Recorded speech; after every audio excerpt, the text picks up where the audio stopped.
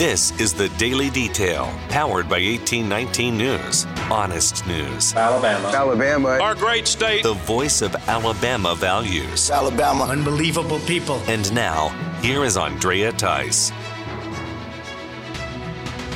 One Alabama congressman is revisiting his calls for the COVID-19 vaccine mandates to be ended within the U.S. military. Congressman Barry Moore signed on to a letter with other congressional members that was sent to Defense Secretary Lloyd Austin. The letter points out that the Center for Disease Control has now changed its guidance regarding COVID-19 and that the Pentagon should as well. The letter says that the new CDC guidance does not distinguish between vaccinated or unvaccinated anymore, and that the defense leadership should not be sacrificing military readiness and missing their recruitment goals in order to virtue signal with a disastrous policy. Moore's congressional district includes Maxwell Air Force Base along with Fort Rucker. There is a phone calling scam going around in the state of Alabama. The latest of these occurred in Lee County, where local businesses were called by someone claiming to be from the U.S. Marshal's office. The call was for investigating counterfeit bills. The business owner was then told to collect all their $1 and $5 bills and then to meet the U.S. Marshal in the parking lot and hand over that money as part of an investigation. The male or female posing as a U.S. Marshal would never return with the money. The Alabama Attorney General's office says impersonation of a law enforcement officer on the phone is one of the most frequent scams that they have to deal with. The AG's office says it's important to just hang up if you get a call like that. Law enforcement does not operate in such a manner over the phone when it comes to either paying a fine or tracking down counterfeit money. More details are out when it comes to a former state lawmaker who was accused of sexual assault this week. The affidavit in the case against Perry Hooper Jr. has the female victim claiming that the suspect grabbed the victim's breasts from behind along with close contact and unwanted kissing. State law describes sexual abuse as subjecting a person to sexual contact in a forcible way. Hooper has since been released on bond after the incident and arrest. Hooper was a state lawmaker in the Alabama House until 2003 and has been currently serving on the executive committee of the Alabama Republican Party. An officer within the Alabama Law Enforcement Agency is dead at the age of 51. Scotty Ballard died by suicide. Ballard was actually out on bond. He was to face sexual misconduct charges in Geneva County and second-degree assault charges in Covington County for hitting a pedestrian back in 2020. Ballard was an agent on the Vice and Special Operations Narcotics Unit within ALEA. The state agency did confirm Ballard's death in a statement and extended their deepest condolences to his family, friends, and co-workers. In the city of Birmingham, street racing or exhibition driving has become a growing problem and has included injuries and fatalities. Residents living within the city also say their quality of life has been compromised due to the vehicles out there at all hours of the night. The Birmingham City Council has now identified certain spots within streets where they are going to place new speed bumps. Jefferson County District Attorney Danny Carr is also issuing a warning to those involved in this dangerous racing habit, saying that there will be serious consequences to those who are caught in this reckless activity. And here's my third and final conversation with 1819 reporter Will Blakeley about large companies here in Alabama who are ascribing and implementing to the ESG policies that first originated within the United Nations and World Economic Forum. So let's talk about the everyday Alabamian who's hearing this and reading about this. And as much as we would like to just pretend it's all out there and it will never come to our doorstep, it's already here in Alabama in some of these larger corporations. You mentioned Regions and Alabama Power, Vulcan Materials. Was right, one of them. Right. And even Auburn University, and I hate to say that as an Auburn grad. So it's already here, and then it's just a matter of time before they start horning into certain businesses and they don't meet the criteria of having the same goal, the same ESG goals or values. They could be squeezed out in a pretty much a heartbeat. All they got to do is have capital loans turned down for their furthering their businesses or whatever they need to do to function as a business. Well, and even companies that are going public or trying to be publicly traded, companies like BlackRock help them do that, and they can deny their help if they don't meet that criteria. So there's a lot of impact. a mom and pop shop, they may think this never is going to affect them, but it will, because it's involving the slow creep of financial monopoly. Yeah, and I do think that true monopolies are really only, or true monopolies that are not demanded by the consumer are really only in place or only sustainable if they are sustained by some sort of violent government intervention. And that's why I said it's up in the air whether or not the market's going to weed this out eventually, now that they're investing purely off of using ESG criteria. And even Sutter says that there are companies that are now asset management companies coming out and saying that we're not. We don't invest with ESGs. If you invest your money with us, we're going to invest in a way that's going to directly bring about we believe is going to bring about a positive return on investment. And all this other stuff, we're not taking that into consideration, because you're investing your money to preserve that money and to beat inflation over time. In particular, we talked about the Retirement Services of Alabama, RSA, and how they're handling investments for state employees. And I did reach out to the retirement systems of Alabama, and they essentially said that they have no ESG. They have no ESG policy, but they said that those criteria are still important. And then when I asked her to clarify, I asked for a yes or no answer. They essentially repeated what they had said previously and declined to comment any further.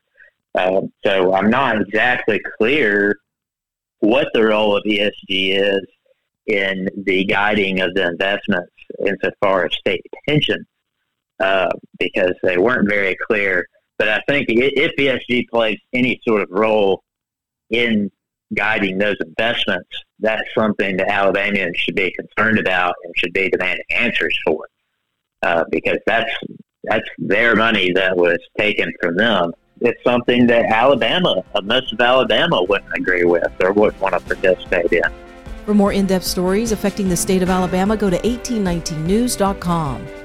In national news, reaction and criticism continues to come in when it comes to President Joe Biden's decision to grant student loan forgiveness of up to $10,000 per person, depending on their level of income. White House Press Secretary Karine Jean-Pierre defended the move when she was asked by a reporter, why now, and why is this considered an emergency? The HEROES Act hinges on student debt cancellation being tied to the pandemic and that being a national emergency. But the administration argued in court that the pandemic is over at the southern border to lift Title 42. It's so over that the government's going to stop buying vaccines in the fall and shift to the private sector. So how is this a national emergency? How's COVID a national emergency when it comes to student debt? So it's a very good question, and I'm glad you asked it.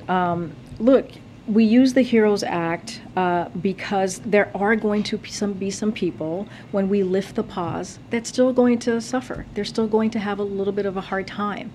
And so that's one of the reasons that we made this decision. Because as we're lifting up the pause, yes, some folks having not to pay for 2 years has been helpful to them, and we're able to save, and are probably going to be able to pay those monthly payments. But there's going to be some folks who are going to have a hard time.